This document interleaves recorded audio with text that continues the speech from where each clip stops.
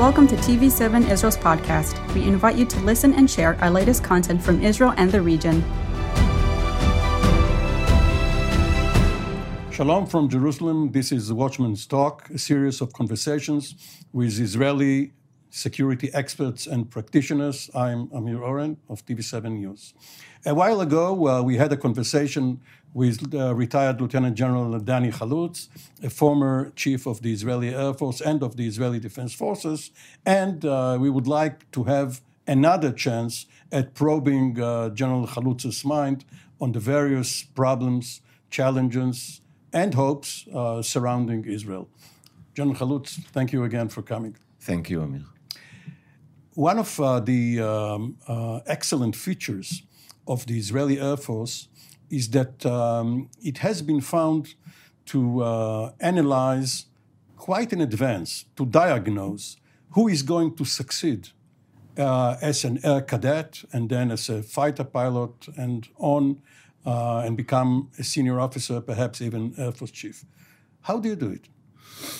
First of all, we have the privilege of getting from our nation the creme de la creme of the young people of Israel.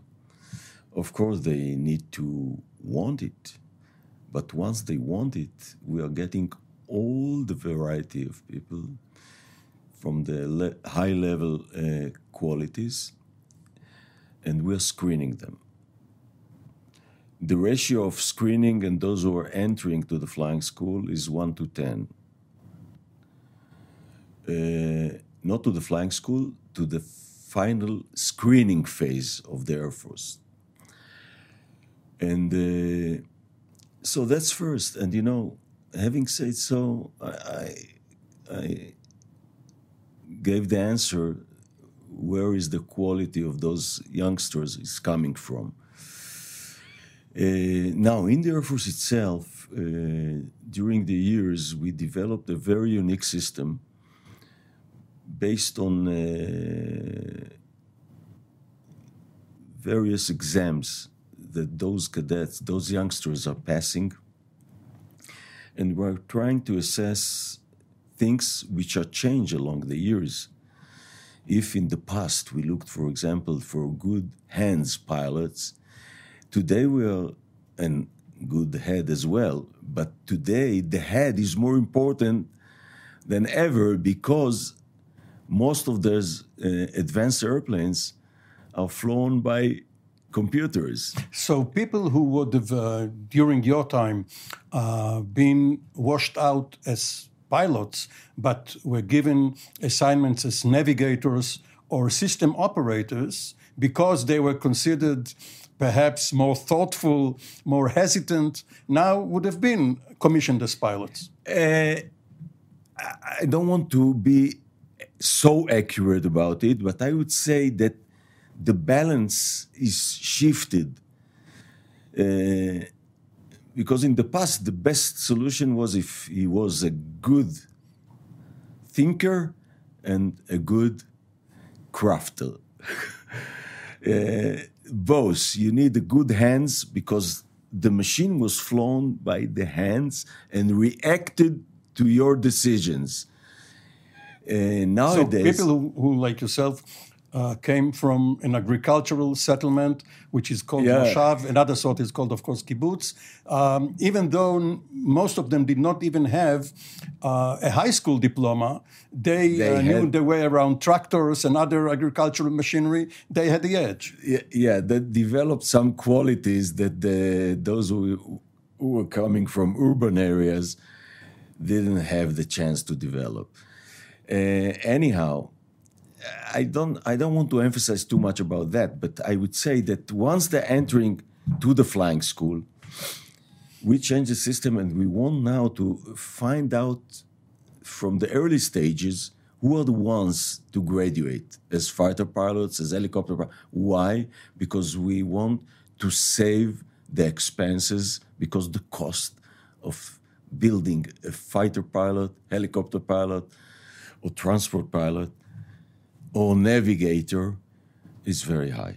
It also includes academic education now. Includes academic education that was in my term, I decided about changing the Air Force Flying School from Air Force Flying School to Air Force Academic School. But it means that the pilot starts his term in an operational squadron when he is older, perhaps more mature. But there is less time for him in service to give the Air Force a return on investment. No, because we increase the quantity of years that he has to serve in order to be... From 5 to 9. From 5 to 9, yeah. And so he's coming at the age of 21 to the squadrons after having the first degree, the bachelor degree. He's more mature. It's 5% difference. 5% difference is a lot of difference when it comes to youngsters. And you feel more safe to give in his hands high price an $80 million F-35. high price flying machines. Yeah. How about Israeli society, which has changed, and during your time as a lieutenant colonel and colonel, a squadron leader, and a commander of an air base, a wing, you commanders had to live on base. Usually, your spouses obeyed unthinkingly, because this was the way, first of all, because you had to be ready to be launched at any time, or you yourself or your pilot, and secondly, because you couldn't climb up the ladder of the Air Force if you were not a wing commander, and you could not be a wing commander if your wife refused to go there. Yeah. This is no longer so. Yeah, we are in the 21st century. And you can't compare it to the late 80s, late 70s, late 60s, etc. of the previous century. So things are changing. The ladies has more and more weight in the family, more and more individual needs, more and more professional development, which is completely separated from their husbands, the pilots or navigators. You know, in the Marine Corps, in the U.S. Marine Corps, they say we recruit singles, but we retain families. Yeah, okay. Is that the same in the Israeli Air Force too? Yeah, but, in the Marines, for example, since they are deployed all over the world, they have no other choice rather than moving with the husband to the new base in Japan, in Europe, or wherever. In Israel, the distances are so short that you can live in Tel Aviv and fly in the base, and that's all. You don't need your family around you. But we still have a need to have pilots living on base, because we are still keeping our level of alert similar to the old days. Why? Because surprises might happen, even if they're not expected right now. So we are keeping them, if not for air-to-air, to defend our skies, it's for air-to-ground. If you have a terror action that are going to be started immediately, you need an immediate reaction. Immediate reaction is mainly by air power. Let me take you back to 1966 when you enlisted and joined the Air Force. This was the first year after almost a decade where the Air Force found itself engaged in dogfights. And therefore its prestige among people like yourself, youth, regarding where they are going to serve, its prestige already soared almost all of a sudden, 1965, 66. But earlier, the paratroopers were more prestigious. And one of your predecessors, as a Weizmann, had to go from one settlement to another and plead with people who could serve in either unit to forego the infantry paratroopers and become pilots. It seemed as if you were only going to be perhaps glorified bus drivers. It was not the case. But perhaps now, with Israel not needing the Air Force day to day, at least that's the way it seems. Of course, we know that there are covert missions being deployed, but they are not being advertised. Is it more difficult now to attract youth to serve in the Air Force? Well, I'm not in the details right now, but according to my knowledge, we have regular meetings with the Air Force commander to be updated, and I would say that it's not a problem. The prestige of the Air Force is still exists. We are mentioning always in our history the 67 war, 1967. It's still our reference to a successful war or unsuccessful war. The same regarding the Air Force. It's still the reference. The Air Force reference 67 was set as a high level Air Force standards, yeah. But there is something unfair regarding the Air Force now. In your time, whoever could graduate and become a fighter pilot knew that he will graduate. And today, because of what you said about the resources and looking ahead, how many pilots you would need for any type of plane, even people who have the capability to graduate are sometimes cut short because you started thinking about the quantity. In the end of the day, the Air Force cannot act like in a free world with no rules and no budget and everything is open for him. No. And the Air Force is adjusting itself to the situation. If we don't need 1,000 pilots, we don't have to graduate 1,000 pilots. It's very simple. Because if you're graduating more than you need, you're investing less than you need in each pilot which is graduated already. Flight hours per month. Yeah, of course, because you are limited by budget. In the end of the day, the budget is the main engine of operating all those machines. It's not only people. It's people, budget, and machines. This combination. The Israeli Air Force is very unique in its mix of people who are on active duty, who are on active reserve, coming to train once a week. Yeah. The way you were when you were a reserve pilot before you came back into the service. And there are, of course, people who serve at headquarters, but also are part of the roster in the squadron. That comes from the reason that unlike most of the air forces worldwide, we don't have enough resources. We didn't have enough resources in the past to have pilots in the squadron at the standard needed and pilots in the headquarters at the standard needed. So we decided that the pilots in the headquarters will serve as active pilots in wartime or in any crisis, and they will have to train themselves on a weekly basis to keep current. And the reason and this solution came from shortage. Nowadays, it became a norm in Israeli Air Force that people who are serving in the headquarters must fly once a week because we found that this system is very effective system and very cost-effective system. You don't have on a daily basis to fly 30 pilots if you can fly only 10 to keep the immediate needs, and the rest 20 are serving in different locations, different places, different jobs, and comes only when crisis starts.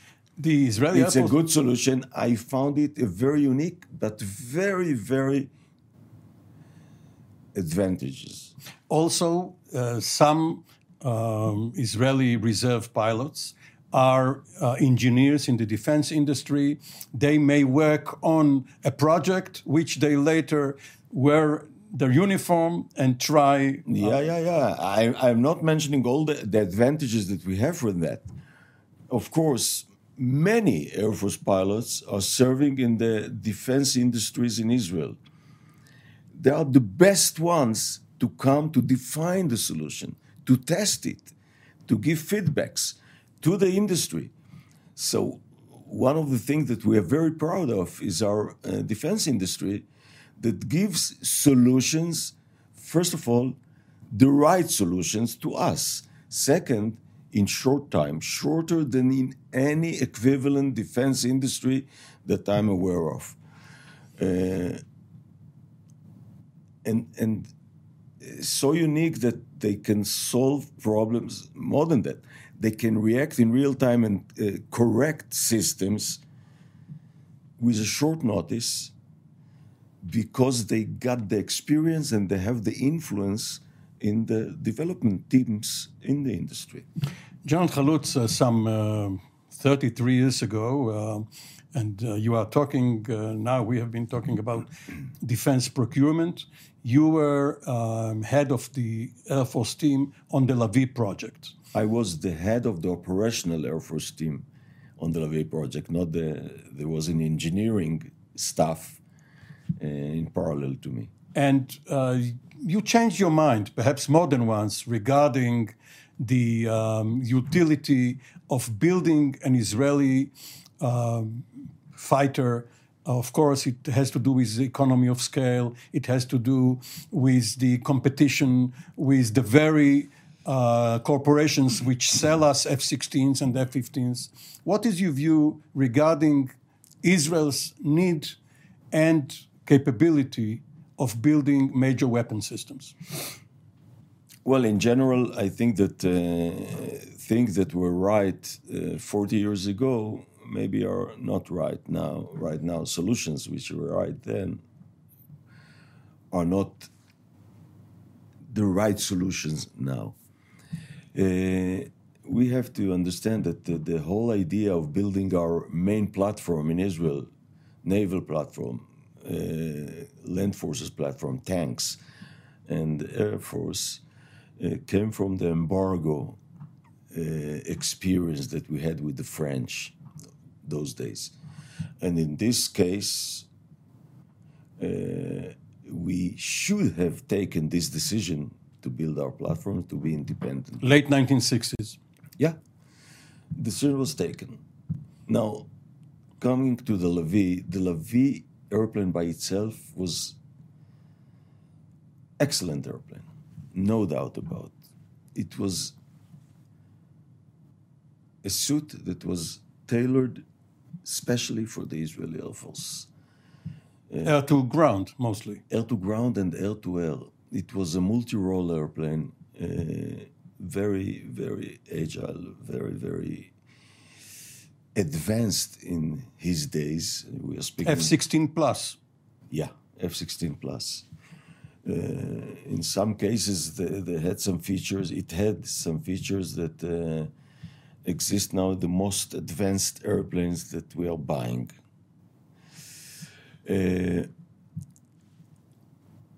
I thought when we came to the decision to stop it that it's right, but I regret it afterward.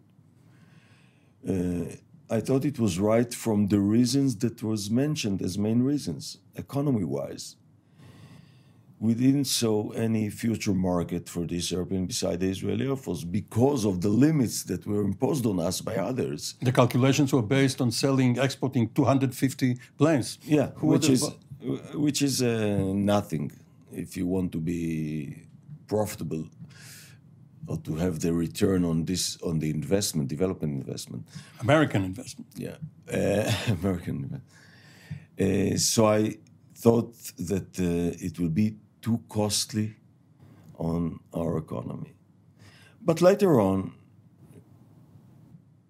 I thought that we made a big mistake because the saving of the Lavi were not used in the most effective way.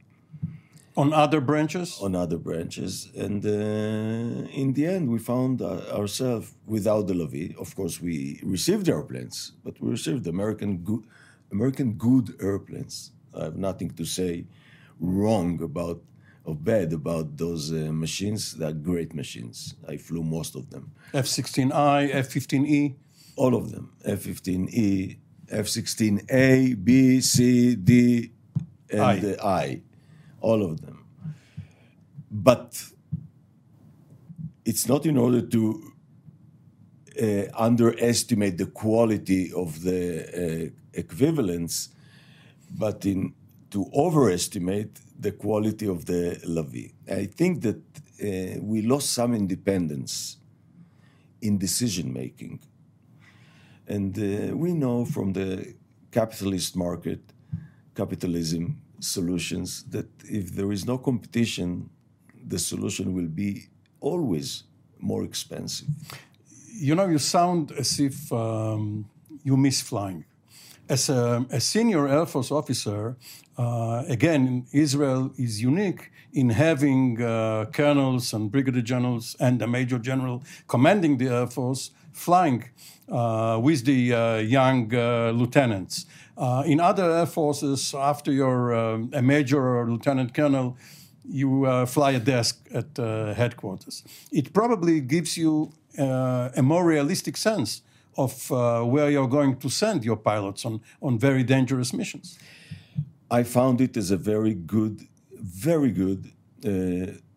in improving your commanding qualities and operational decisions. By the way, there are more air forces nowadays. The generals continue to fly, first of all. In the Turkish Air Force, for example, they are flying.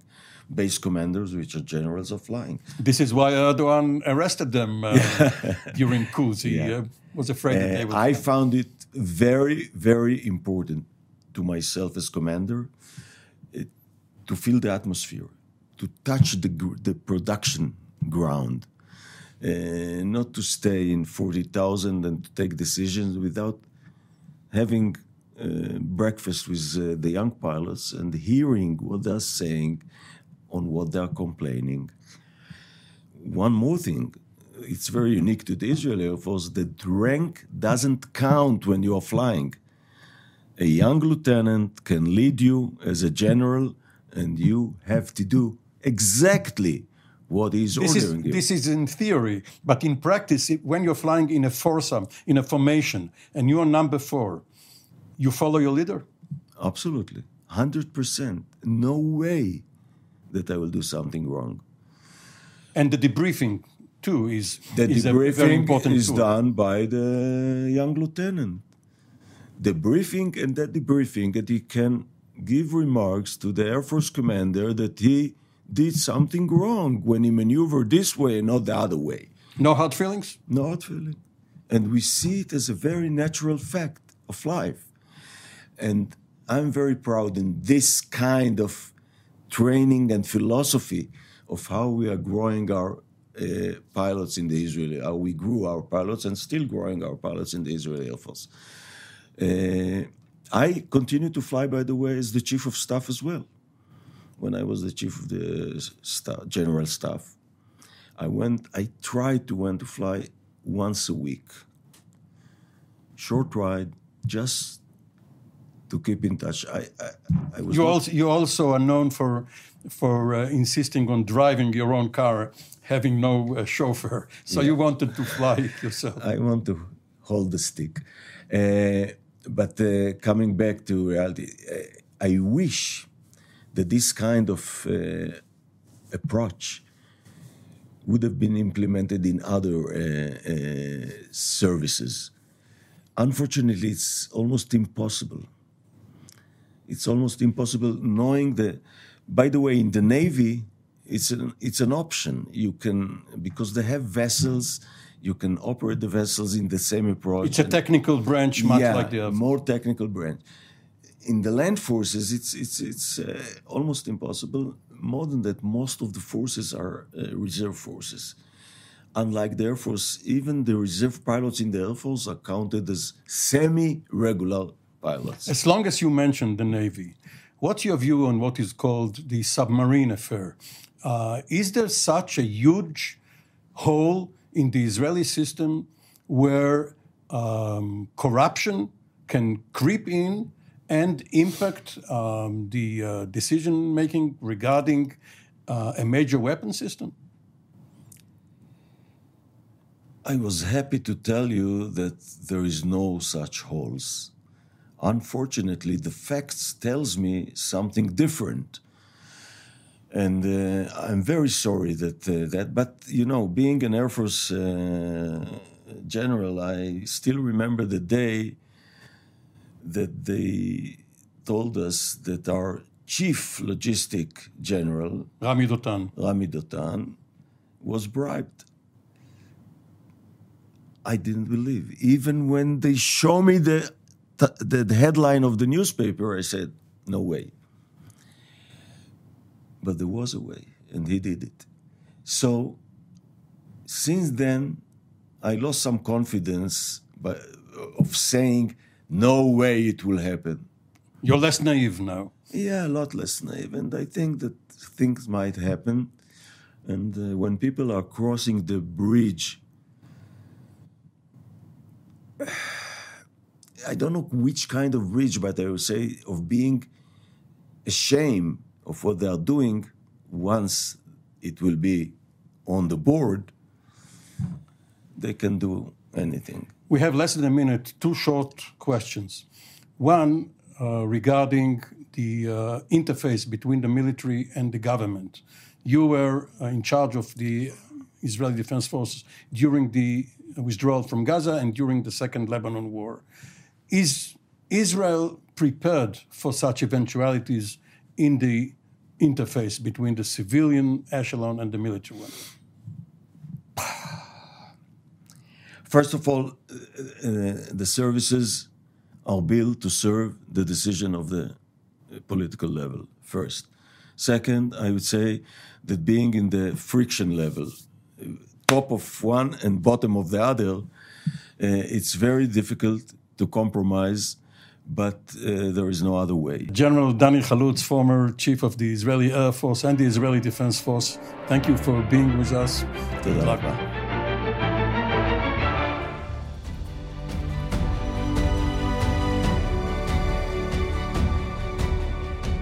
Thank you for joining us in another TV7 Israel podcast. For more content, visit our website at tv7israelnews.com or follow us on social media.